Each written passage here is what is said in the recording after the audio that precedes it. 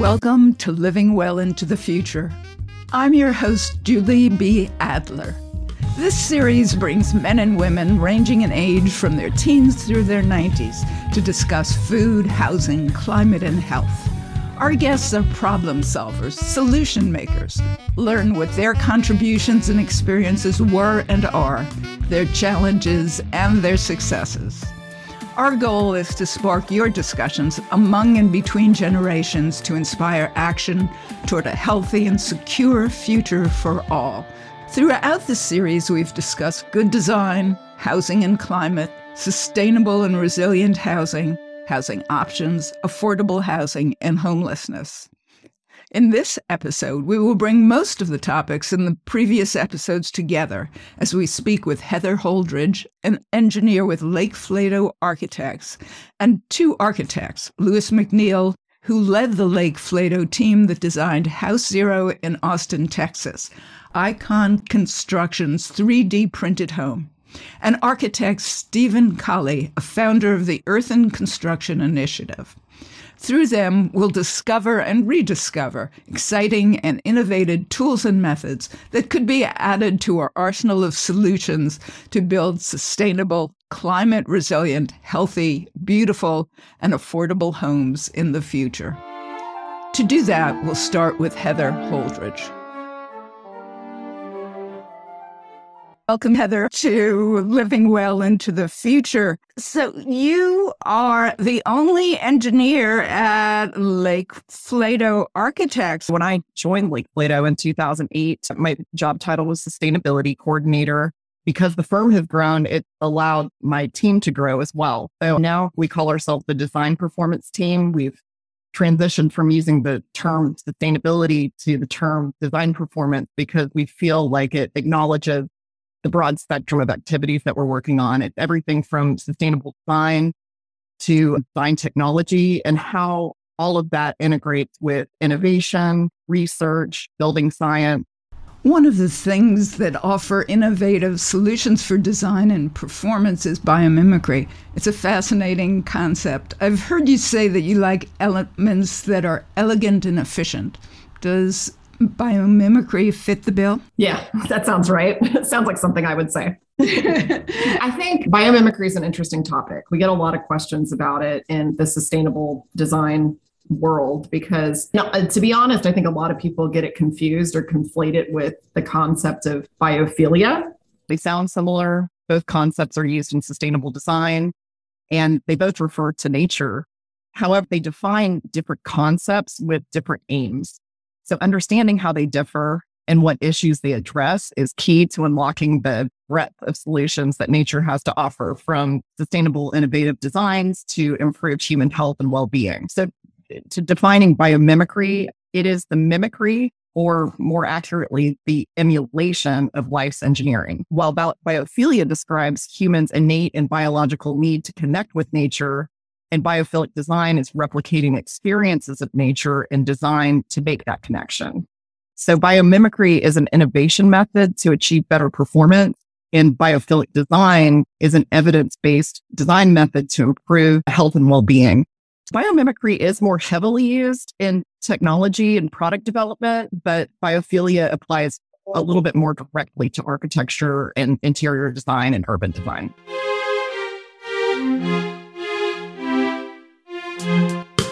Later in this program, we'll speak with your colleague, Louis McNeil, about how the 3D printed House Zero uses biophilia in the design.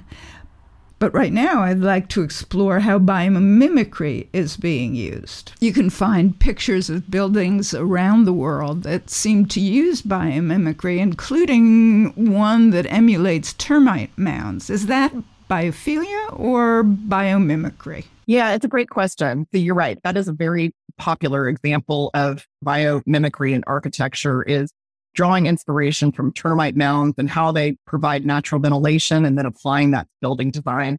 That's more an example of biomimicry because it's looking to nature as a source for ideas on how to solve a specific design challenge. Biophilia would be more about taking the pattern, the shapes and the sounds, smells, other senses that connect us to nature and incorporating that into architectural design. You've worked on a number of projects that involved mimicry or studying mimicry. Could you tell us about some of those? Yes. One was for the Dallas Zoo. We rarely have clients ask us to incorporate biomimicry into their projects, but this was a rare example of a client requesting that biomimicry be used. And as you can imagine, the Dallas Zoo is full of genius and therefore full of great ideas. And they were positioned better than any client to help us rediscover nature's endless variety of forms, processes, and systems to help us solve our own design challenges. So on that project, which has not been built, by the way, it's still in design. We hope that one day we can take it off the shelf and get it built. But we did utilize 7 different biomimicry solutions in the design, but I'll just talk about 2 examples for the sake of time. The first was that the program for the buildings that we were working on included an educational classroom with an expansive outdoor porch. And we wanted to create a visually compelling outdoor porch that incorporated salvage materials. So we looked to nature for ideas. And in that search, we found the bowerbird. Male bowerbirds reuse materials from the environment to create visual displays that attract a mate. And as an alternative to bright plumage, where they do not have the ability to control the size or shape of their plumage, bowerbird nests are spectacular displays of natural and synthetic materials arranged with painstaking care. And when we were looking at the outdoor porch of the classroom, we decided to draw inspiration from that and use brush and lumber cleared from the site and adaptively purpose it to form the walls and the roof of the porch. And in doing so, it serves as both material reuse for public art, but also functionally shades the porch so it can maintain comfort during the hot summer months when many summer camps and youth programs take place there.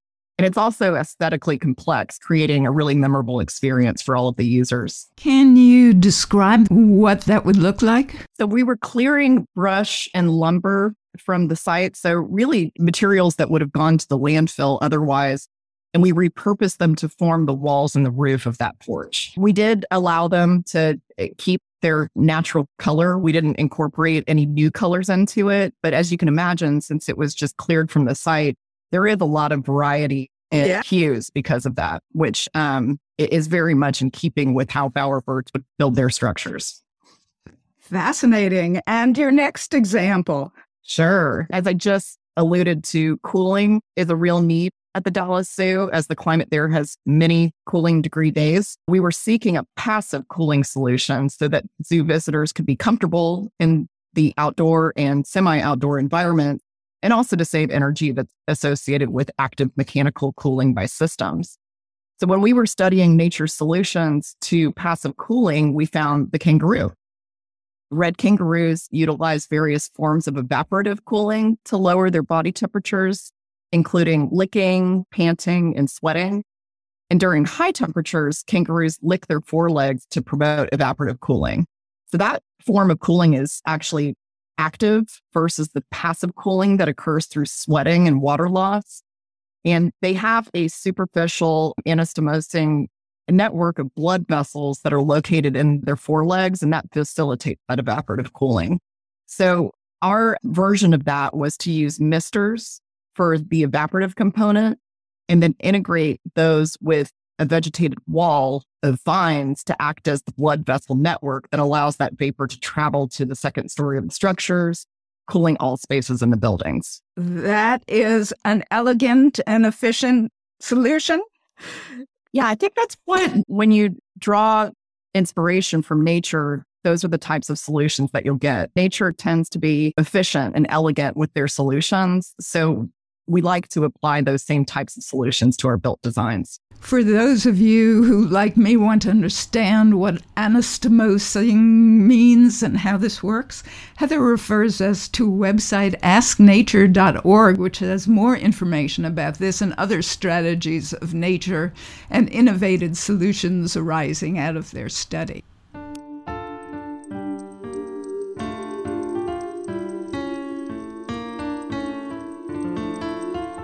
One of the questions that occurred to me as you were talking was, which comes first, the study of nature or the design issue looking for a solution? It's a great question. So we actually went through a pretty formal process. I want to say this was 8 years ago. There is a group called the Biomimicry Guild. If you want to become a biomimicry expert or consultant, you can go to that group. You can even formally join that group. And they have a well-defined process on studying principles of biology, ecology, et cetera, and then helping design teams to incorporate biomimicry into our work. So I would have said that going through that process with hiring a biomimicry consultant to join our design team and having a 2-day intensive workshop where we studied the principles of biomimicry, what they really showed us was that you don't want to come with the issue and just try to solve the problem. It should really be much more expansive than that. At the urging of our biomimicry consultant, she got us out of our comfort zone and had us spend a half day just studying different examples in that ecoregion of different animals and plants and how they function, and then tried to derive inspiration from that to apply it to the built project. So that was definitely a stretch for our design team, because I think what we're always trying to do is, gosh, we're trying to solve this issue of how do we reduce air conditioning, and let's go out and look at nature and see who does that best so that we can adopt that. But it should really be a much more expansive, exploratory process than what we were employing previously. And the 8 years, how have you employed this and what situations? I think that the real value here is that biomimicry recognizes the innovative potential of life's tested and true technologies. So they demonstrate the wide range of diversity of inspiration that we can derive from nature. So I think that consultant did a really good job of leaving us with a lot of different resources of all the different examples that we had discussed. And like I said, it's an expansive project, but then it edits down to really like the top issues that we want to solve. But the good news is that all of the things that got edited out that weren't selected, we still did that homework. We still studied it. So we find ourselves quite frequently going back to those examples and saying, hey, this is the right project to use this example on. I think probably the examples that we use most frequently are the ones about passive design. How can we design buildings to be less reliant on mechanical air conditioning and heating and electric lighting? How can we be more reliant on natural ventilation and using internal loads to heat and using daylighting where we can? So probably the examples that we use most frequently are about animal skin and how they cool themselves. So there was one that we were looking at. It was a desert jackrabbit and their ears, and how they, number one, they have very large ears because there's a lot of surface area for them to radiate heat from, but then they are also changing the shape and folding of their ears whenever climate conditions change. So I think that's an example that we use pretty recently on a building skin to think about how could it be a dynamic facade that could passively change when climate conditions change so that we're not having to rely so much on mechanical systems for heating and cooling. Switching from design to the materials incorporated into the construction, when your team works on a concept and the products for a project, have you found that there are now materials using biomimetic solutions that are available to you and that you choose to incorporate in the projects? Yeah, I think that we're starting to see a lot more materials or building products, rather, that are derived from nature. One of the most popular examples of a biomimetic material is Blue Planet's carbon positive cement and other building materials. Blue Planet's technology mimics corals' ability to use dissolved CO2 in ocean water to build their hard calcium carbonate skeletons, a process that's called biomineralization. And Blue Planet's process starts by extracting CO2 from flue gas, which is the stream that's emitted from coal plants and other combustion sources, and combines it with a source of calcium to create cement, aggregate, pigments, and roofing tiles. So this low energy chemical process sequesters carbon in a durable form rather than releasing it into the atmosphere as a greenhouse gas.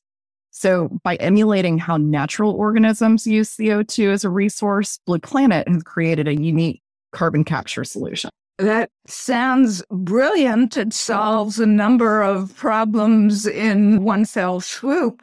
Have you actually seen it used in projects? Is it available in certain areas? My understanding is that it's available across the country right now. I think there's been very few applications of built projects that have actually used it, but we've been studying it in a few recent projects that we have right now that are in design. So we're hopeful that we'll use either that specific product or something that's similar in the near future. You had previously mentioned mushroom insulation, and I read about mussel shell adhesives and plywood. Are those real things? They're really being used? Yeah, they are. Those are still emerging technologies for the most part. Those are actually not examples of biomimicry because they're not using the function of nature to entice. Yeah, it's more that they're drawing from natural materials to comprise the building product. So we have now uncovered another misunderstanding of biomimicry. Just because you're using different biological materials in the substance, that doesn't mean that it's biomimicry. That's right. Yeah, I think there's a lot of confusion about it. So you're right. It's not just biomimicry and biophilia that frequently get confused with one another. I think it's also building product design that uses natural product. But I do think that they're all concepts that are drawing upon nature in different ways, recognizing that there are health benefits of humans' biological connectedness with nature and bringing that together to demonstrate that there is a wide range of diversity of inspiration that we can derive from nature. This series has to do with housing. Can you see biomimetic techniques in design and construction that could or should be incorporated into housing? The short answer is that biomimicry can be used on any project for any issue or problem. Since it is the deliberate emulation of natural forms, patterns, and processes to solve technological challenges, we can leverage nearly 4 billion years of nature's evolutional problem solving to create high performance and sustainable design and technologies. I don't know that there are specific applications to affordable housing, but just knowing that nature can provide us with a source for ideas on how to do things more efficiently, more elegantly. Hopefully that also translates to it being more affordable as well. If we're relying on nature more, it hopefully means that we're relying on systems less. I guess if I'm thinking back to the Dallas Zoo, those solutions we found could definitely be applied to other projects. In fact, we have applied them to other projects. We do a lot of work in hot climates that could benefit from the passive solutions that create shaded, passively cooled outdoor spaces. And connecting people to the outdoors is central to our work. So we're always looking for ways to make that outdoor experience comfortable year round. And using low embodied carbon and local materials is also central to our work. Evaporative cooling works best when there's not a lot of humidity. So that specific solution wouldn't work as well in a hot, humid climate, but drier climates would be conducive to it.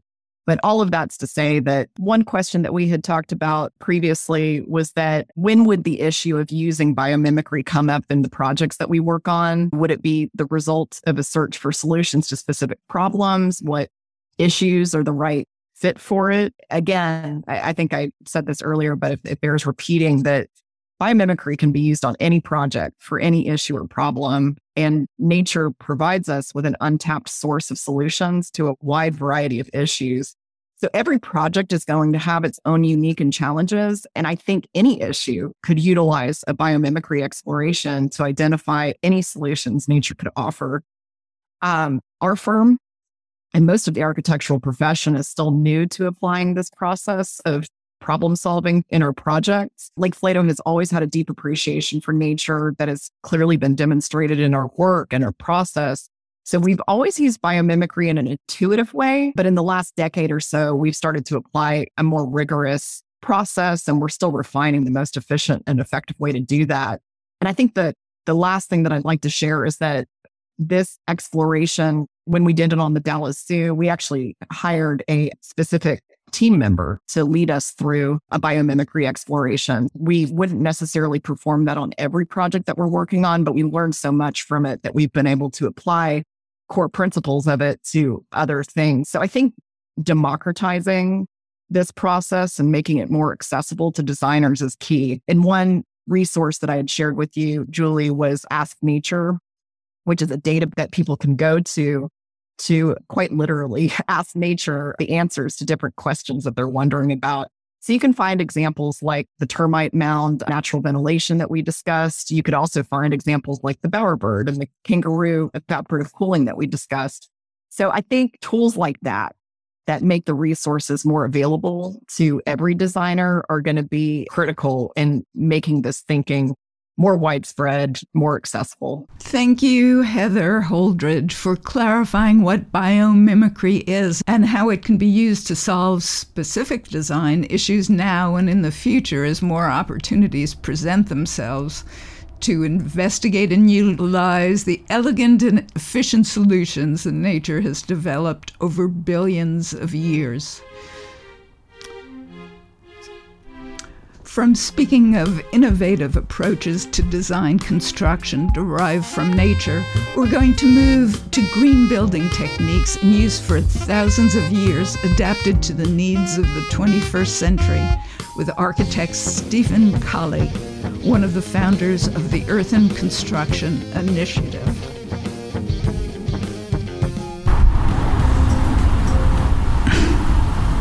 I've read 2 or 3 different books that have stated that upwards of 60% or more of the population of the planet either works or lives in an earthen-based or partially earthen-based structural house or building.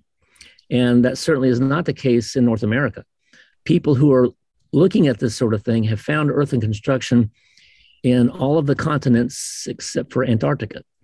And as far as the time goes, for example, they've been over 2,000 years ago, they were using relatively modern techniques of doing rammed earth in China. But rammed earth did exist before then. And in archaeological sites all over the world, they're constantly finding residences and towns and cities and structures that were based on earthen construction. And so it's very historic, and it's been around for thousands of years. It seems new to us because we just haven't done it that much in this country. And you are one of the founders of the Earthen Construction Initiative? That's correct, yes. And tell us what that is and what your goal for it. The goal is to make earthen construction a viable alternative to conventional construction. And so we're promoting that as a possibility. I really want it to be a market-driven and personally driven choice for whether or not people want to build with construction materials that are conventional or earthen. And I think that by building some examples of earthen construction, and we're talking here about using an ancient technique and combining it with 21st century knowledge and mechanical systems and appliances and things, so that we're not Luddites. We're not just going back to fire stoves and something that's ancient. It's modern technology and modern living with a better building envelope. Can you clarify for me, in the Southwest and Mexico, and there are adobe buildings. Mm-hmm. Are they not earthen construction? They are earthen construction. In 1492, of course, when Columbus came over, and the Moorish influence had been in charge of the Iberian Peninsula, Northern Africa, and Palestine for over 500 years. And they were using earthen construction in a lot of that region. And so when they came over to America, they brought that kind of thinking with them as far as how to build and what to build with using local materials, for example, dirt, using the soil, and also fine-tuning it to the climate. And that's really the epitome of green building. You can't get any greener than that. But that's what they were doing 150, 300 years ago, to do things right and be appropriate with the climate as well as the materials. As a matter of fact, the Native Americans were using an earthen construction that was more like rammed earth, where they had like form boards and they poured the soil between the boards and they tamped it down. For example, Taos Pueblo, which you might be aware of, that has been continuously occupied for what they say 900 to 1,000 years. And to this day, there's no air conditioning in there. It's worked. So the oldest, arguably the oldest continuously occupied structure is an earthen structure in America.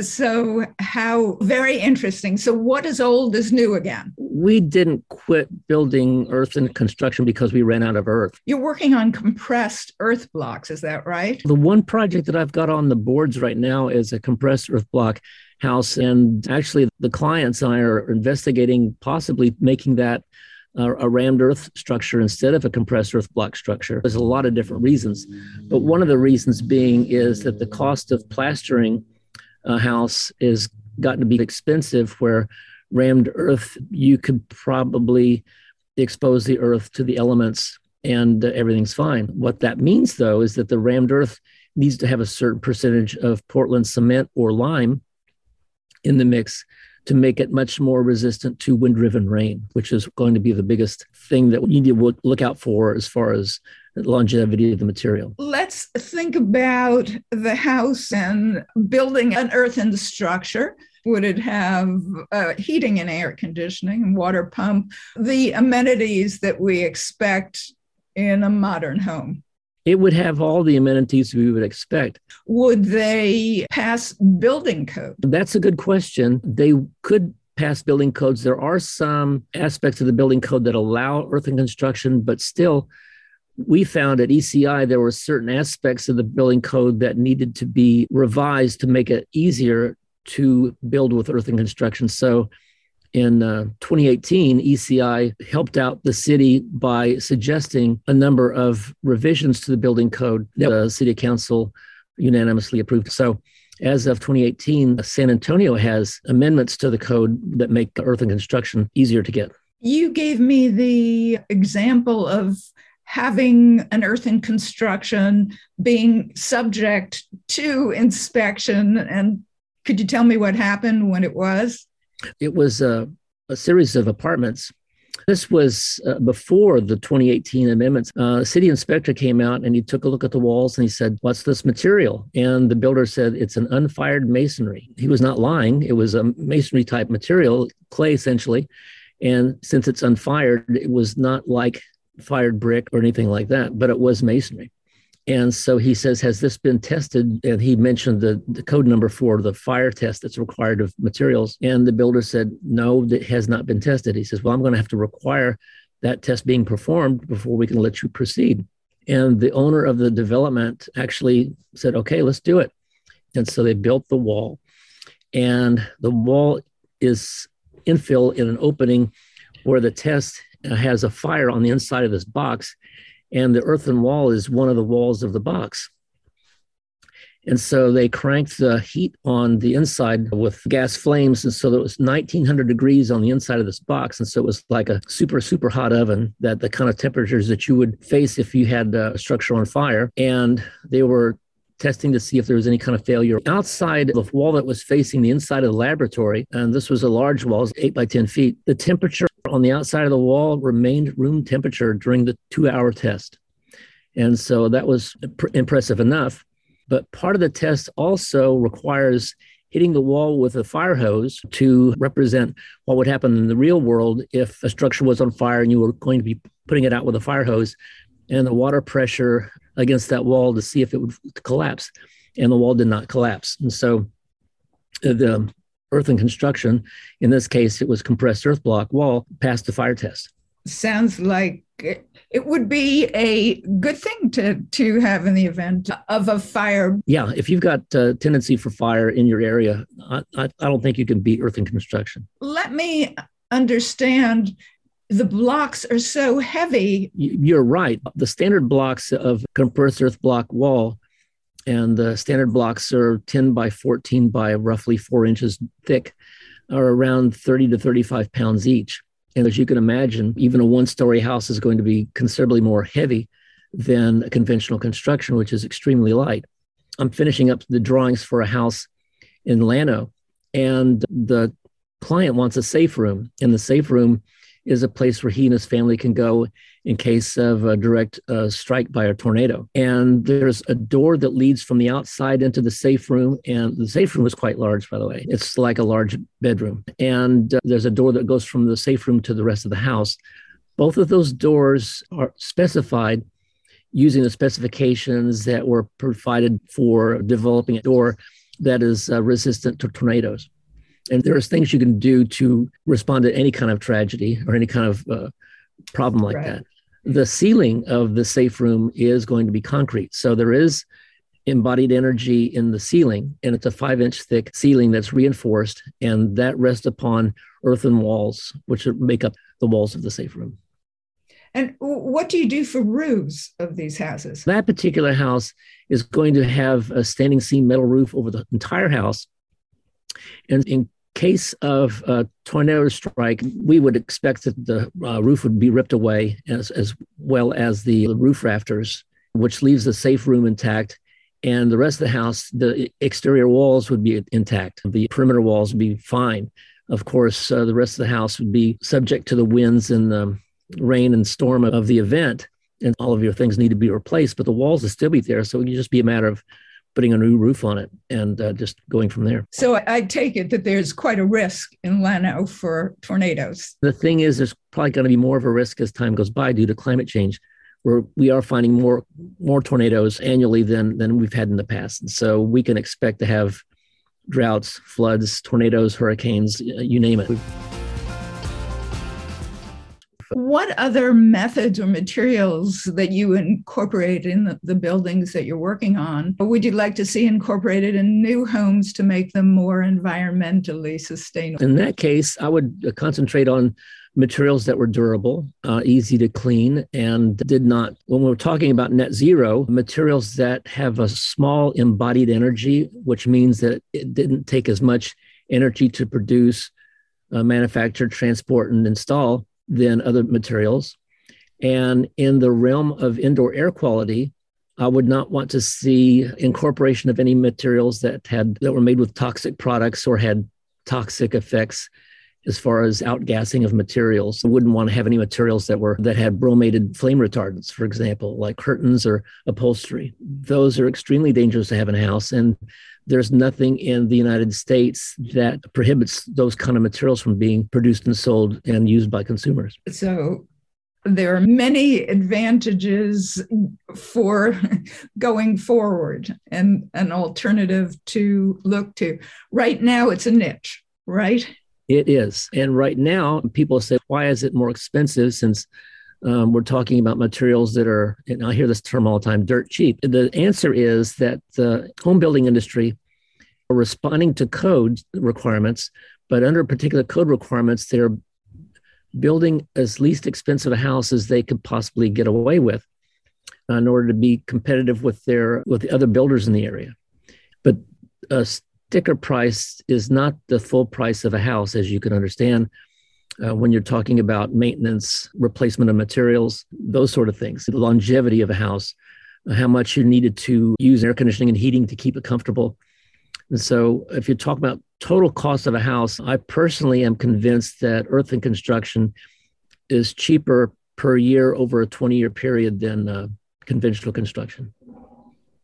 Because of the diminishment of heating and Yes. cooling and maintenance. Those three also in indoor air quality. If you keep careful watch on what you're putting in that house, people inside are going to be healthier. There's just going to be no doubt about it. And there's not a good way to put a price tag on that. But how do you put a price tag on asthma or how often you gotta stay home and take care of a kid who's sick? You can't quantify that. And you can't really say how many days are you sick if you're living in an earthen house versus a conventional house. The research on that is going to be very difficult, if possible at all, to see how much money you're saving with a toxic-free earthen house. Thank you, Stephen Colley, for speaking with me. Thank you for inviting me. This was very enjoyable. I was glad to have the opportunity. Thank you so much. From old building techniques updated to the 21st century, let's turn to promising new technology that could facilitate meeting the need for adequate and affordable housing. We have the good fortune of speaking with Louis McNeil, one of the lead architects on the Lake Flato team that designed House Zero. They worked with Jason Ballard, founder of Earthen Construction Company, using the company's proprietary 3D technology to design and build the house. Our firm is all about that intertwining of beauty and performance and being respectful of resources and respectful of people and the needs that people have, from thermal comfort, environmental comfort, and doing it in a way that doesn't break the bank, but also that need that humans have for this biophilic connection to the world around them. It's something that I was always attracted to the firm for, and that's what I've devoted my career to, is finding that way to blend the performance and the beauty of it. So along comes House Zero. Jason started this initiative called Icon with a few other folks, and Icon is out there to transform the home building and construction industry. They're deeply concerned with the lack of housing and the lack of affordable housing in the world and how to meet that need. And they've started tackling that through huge innovations in 3D printing construction. So that's their main thing at the moment. I've previously spoken with both Ted Flato and Evan Morris about the CAD design and all of the things that you can do in modeling in 3D. So now that this takes it a step into the 3D construction. So could you explain that to us? Sure. 3D printed construction is something that's pretty fascinating to a lot of people out there, and I'm very fascinated in it myself. If you've seen those 3D printed desktop printers that make little plastic shapes, it's basically blowing up the size of that printer to the scale of a construction site. And instead of printing with a little plastic bead, you're printing with some kind of construction medium. And in Icon and House Zero's case, it's a concrete substance that comes out of a nozzle. And you basically are constructing components of a building. People liken it like icing a cake. You're building layer by layer, squeezing a substance out of a nozzle and building incrementally layer by layer upward. And so there's some fascinating advantages to that, which we can get into later. But it's basically working with architects doing a design the way we might normally do it through typical BIM or CAD drafting, handing that design information over to the printing company that then translates the design into a code for a robot printer to follow a tool path, and then hitting play and letting that robot start its process and go out on site and layer by layer build up the components of the building that you've designed. In this environment, the 3D printer is called a robot because it is a robot. It is it's a robot, and it's exciting to think about that. And it's also, there's a little bit of nervousness thinking about robots taking over the world. But one of the things that I love about what we were able to do with House Zero is we made full advantage of robots, but as we'll get into, there are some amazingly human ways that human sensibilities can still come forth through the robots, given that they were built by humans and programmed and operated by humans. It's not a fully AI, fully automated process by any means, but it's a very exciting thing that massively has proved to save some time and effort on a job site. Would you describe it? This printer was modeled in a giant gantry crane situation. So there's two parallel tracks on the ground that straddle the full width of the construction footprint. And then a big U-shaped crane that rolls on the tracks and a nozzle that zips back and forth like the claw, the amusement park claw thing that reaches down and grabs or doesn't grab your stuffed animal. And so that thing zips back and forth all the way across the site over and over. It's like thinking about traditional masonry brick construction. A bricklayer might lay the entire first course of brick over the entire footprint of a building. And then they go to level 2 or course number 2. So that's what this gantry printer is doing. It's zipping row by row back and forth, building up the entirety of the house. And in House Zero's case, it was actually 2 buildings, an outbuilding ADU and a main house that were disconnected from each other that all got printed up at the same exact time. Do you use multiple printers on the site? We did not. We used one printer. Wow.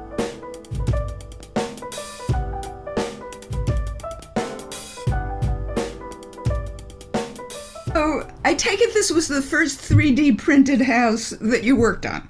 Yes. You worked on it with a team. What were the other specialties or components of that team? Yeah, from Lake Flato's standpoint, it was a very kind of ordinary architectural design process where we had our usual amount of team members, and Ashley here, and I have to mention, was the amazing kind of co-leader of this design effort with me. And then we had some great folks under us making sure everything was fully detailed to perfection. So from the architect side of things, currently it was still the same mindset as running a normal project with a normal technology. The difference came with our client, Icon, who was unique. They're both the developer of the construction technology and the client of the house. They were asking us to do this project as a proof of concept and a showpiece for their own technology. And it was also technology they were inventing and innovating as we were designing the house. So there was an interesting and fun feedback loop of our architectural design team coordinating very closely with their research and development team, their robot scientists and software programmers. So that was the unique piece to this design. And there was a huge amount of education happening where we as designers needed to learn all of the parameters and limits and constraints of what their technology could do in order for us to design a meaningful house that actually made sense to be printed and actually worked with the idea of layer by layer printing up in an additive way. So Jason Ballard, in his South by Southwest talk, said that part of this net zero house construction was reinventing architecture. How was architecture reinvented in this case? Yeah, it was a real fun kind of challenge he gave to us. On this house, he said he needed a house that showcased the 3D printed possibilities, and it also needed to look just exceptionally wonderful, where any person out there could look at the house and think, wow, that looks like a really friendly and warm and compelling house that I want to live in.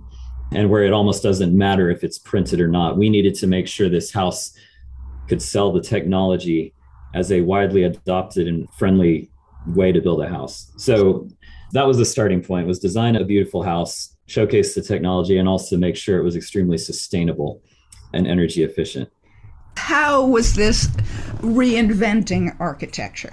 Yeah, so in the way that we had to invent an entirely new suite of details, basically for how windows attach to walls, how a wall system can come out of a nozzle in a liquid form.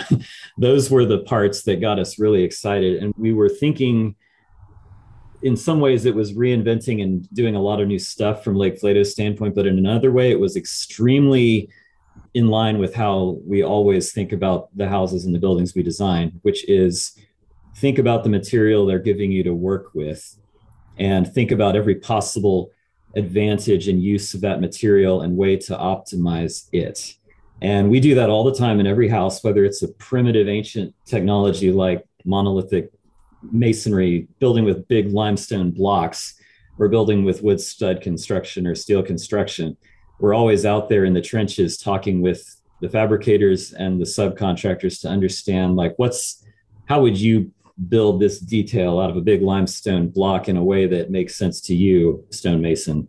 So we got to just take that same mindset and apply it to robot scientists, material scientists, and Icon's team out there, and treat the material of 3D printed concrete as just another step in the long lineage of material developments over time.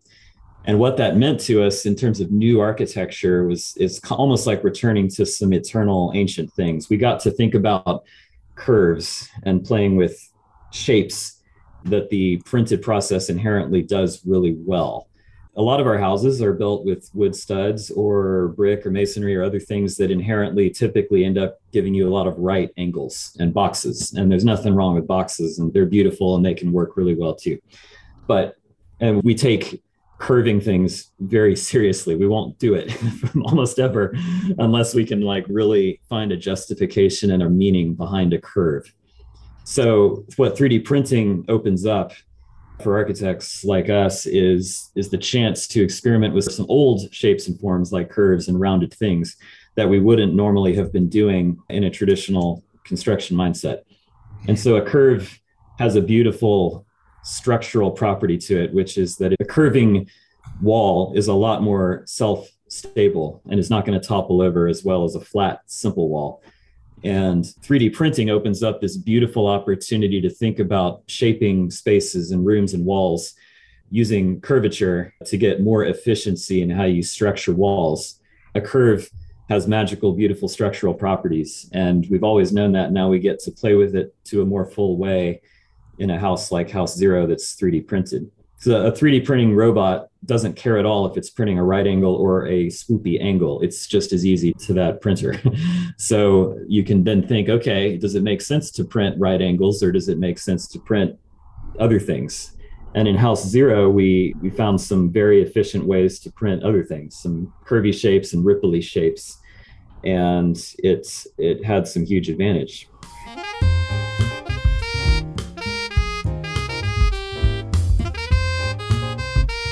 How does 3D printing make constructing a home or any building faster than conventional construction? Basically, 3D printing holds huge potential for rapid construction of multiple housing units much faster than we've ever been able to do before.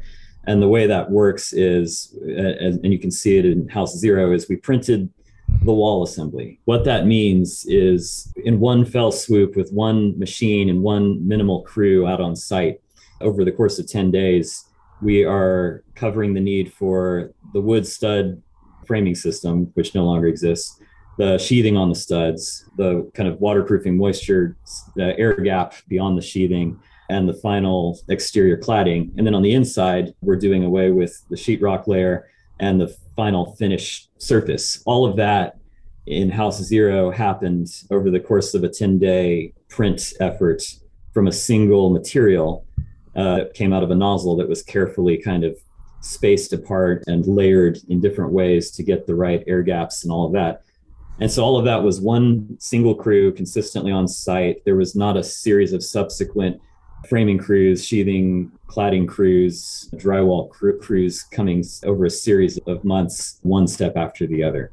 So it was that consolidation of all those trades and all those different materials into a single material and a single process, which holds the huge amount of promise for what we were able to do. So House Zero could be duplicated numerous times over in the future. Now that we've done it once, there'd be a way to optimize and rapidly produce something very equivalent to it as more and more prefabbed parts are incorporated into it. What is done with a printer, and what other techniques do you have to use to go along with a printer? Yeah, this new architecture idea of inventing something like a new way of building is about separating the parts of a house in different new ways. So in House Zero's case, in 3D printing construction in general, you're going to be thinking very differently about the construction of the wall system compared to the construction of the roof system. In traditional stud-built wood stud construction, walls and roofs are all going to be built out of 2x wood pieces, generally.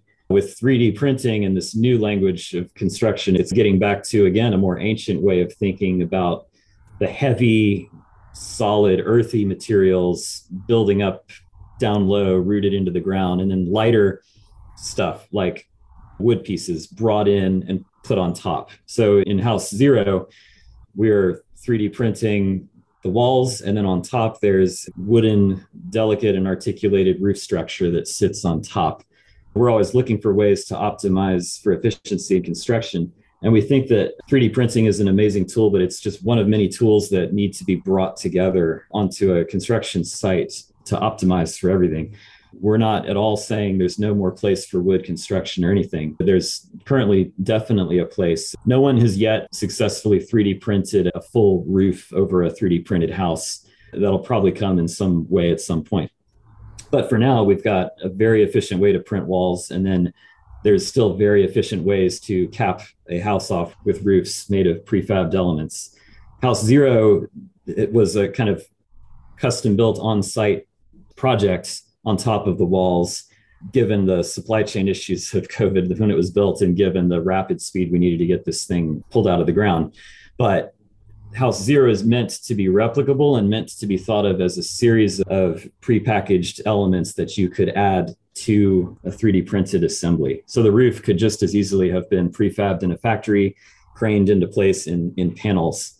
And then you've got an even much more super fast way to construct. Likewise with the windows or any interior wood walls, it's all meant to be thought of as a series of very efficient components that can snap together. And that's where we'll get to, I'm certain, in the coming years with different 3D printed efforts, is this kind of focus on how to design for efficiency and build for efficiency in every possible part of the house.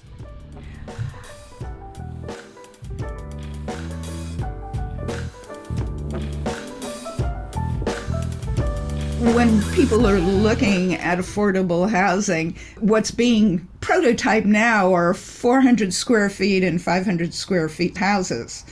At what kind of speed and what kind of volume could that be done even currently?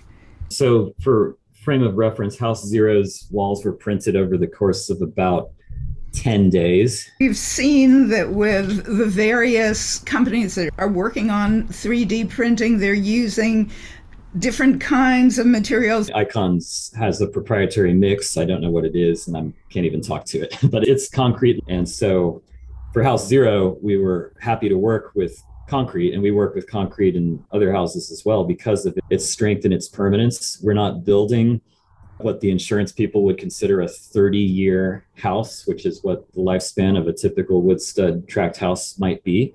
We're building 100-year quality houses when we build out of concrete. That right there helps to justify the carbon usage of concrete up front, is that you're not losing that house potentially in 30 years and building another one and then another one over the course of 100 years. Doing that kind of disposable architecture is more carbon intensive than one concrete house that lasts you a while. So it's about celebrating the material for what it can do, but then still we need to hold that material up to a higher standard and make it perform even better over time and find a way to print or to build for permanency and resilience in a way that still lowers that carbon footprint up front. One of the things that Lake Flato is known for is the sustainability and resiliency. Can this system work in every climate? As far as we can tell, pretty much, yeah. House Zero is very climatically specific to South Texas, given the deep roof overhangs for shading and sideways blowing rain that we all get here. But it's a heavily, thickly insulated house, which a lot of people don't quite realize. The thing that struck me the most about working on House Zero was an integral team member was this robot. And this robot proved to be not a terrifying villain. This robot was just the full embodiment of many other human beings' hands and minds that had come together. And working well with this robot as a team member allowed for this totally new and beautiful way to build that still has this kind of human acceptable irregularity to it. And you can see it most clearly in the striations and pattern of those walls where you look closely and they wobble and wiggle a little bit based on how gravity is affecting the print when it goes around a curve. And it's just a beautiful system that shows the future is really bright because we've got a lot of great human brains and minds and hearts working hard. And those brains and hearts are working towards some interesting technology. And there is a way for those brains and hearts to come through in that technology. That may not always be the case for every bit of technology, but I think this is a great example of how it's done. So I'm very optimistic for building and constructing in the future of getting to build that world that we want to see, that's beautiful and graceful and that doesn't cost an arm and a leg to build. So that's what fuels me and keeps me going. Thank you, Louis McNeil, and thanks also to Stephen Colley and Heather Holdridge for speaking with us today. Tell us what you think about the issue we discussed. You can find out more information about our guests and links to the entities we mentioned in the show notes on the Living Well into the Future tab on the Berkshire Ollie website, berkshireollie.org. That's berkshireolli.org. You'll find this and future episodes of Living Well into the Future on WTBRFM.com, Apple Podcasts, Google Play, and Stitcher. You can even ask your smart device to play Living Well into the Future podcast. You can reach us at lwitf22@gmail.com. That's lwitf22@gmail.com. Our thanks from me, Julie B Adler, to Berkshire Ollie and its Changing Aging Special Interest Group, and WTBR FM 89.7 FM Pittsfield for their support, and to our team members. Our music is by Michael Koppenheffer. Our graphics are by Jean Rosso. The opinions expressed on this program are those of the guests and not of WTBR Berkshire Ollie or the LWITF production team.